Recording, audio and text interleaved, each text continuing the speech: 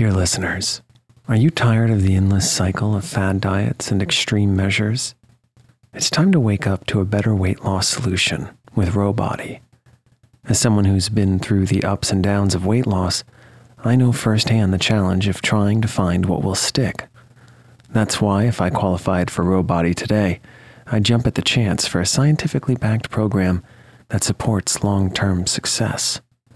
With Rowbody, you'll gain access to the most popular weight loss shots on the market, paired with personalized lifestyle changes.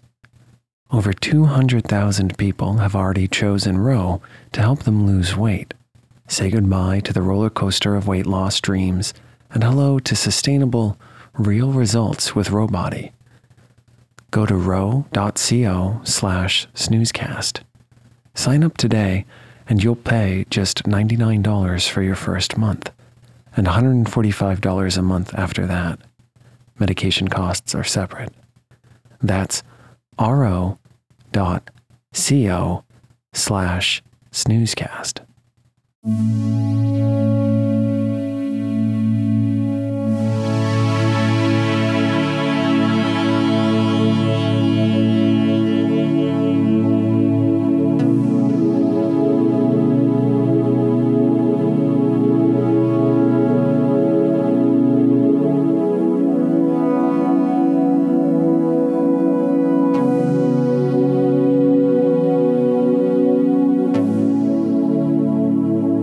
Welcome to Snoozecast, the podcast designed to help you fall asleep.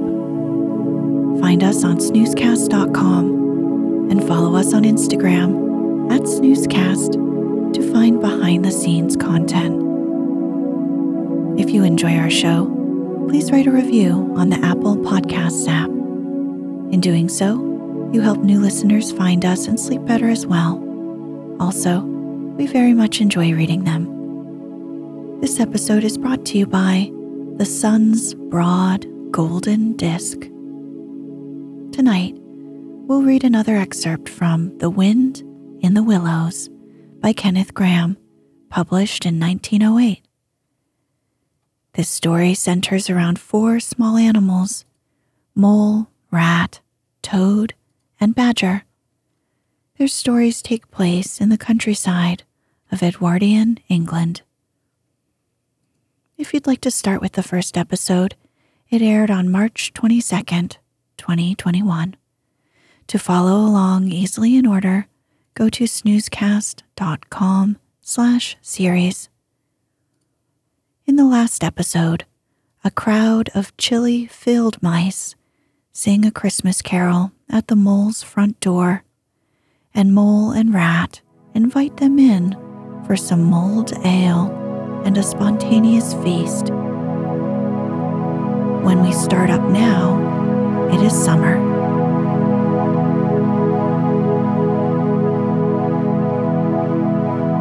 Let's get cozy.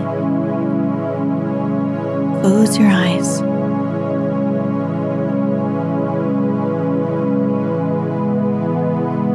Relax your body into the softness of your bed.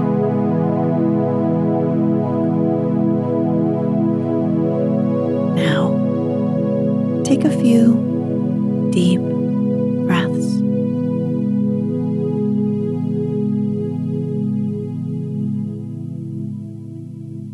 The willow wren was twittering his thin little song, hidden himself in the dark selvage of the riverbank.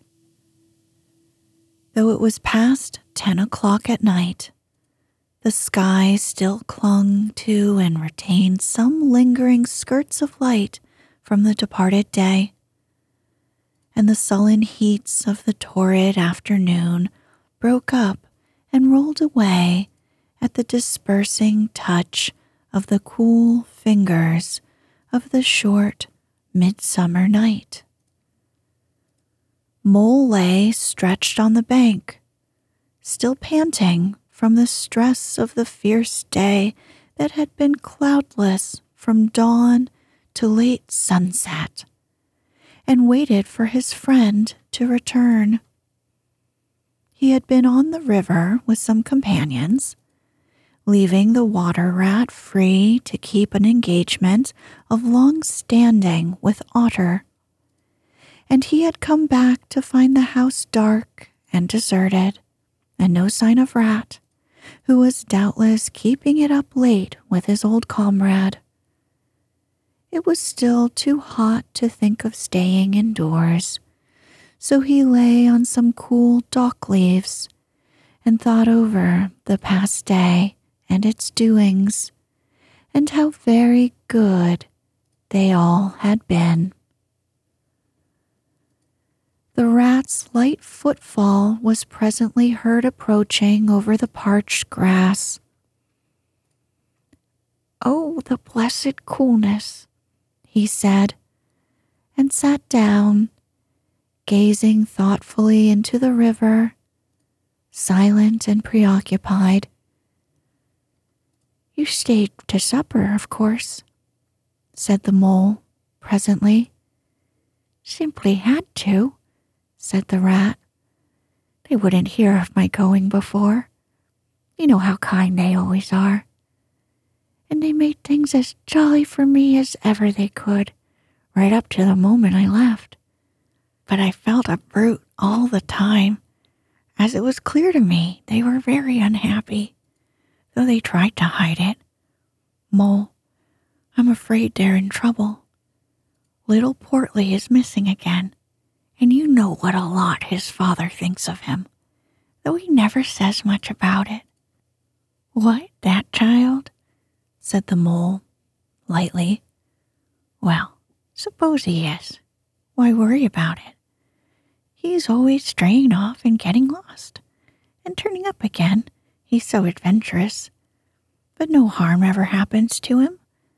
Everybody hereabouts knows him and likes him, just as they do old Otter, and you may be sure some animal or other will come across him and bring him back again all right.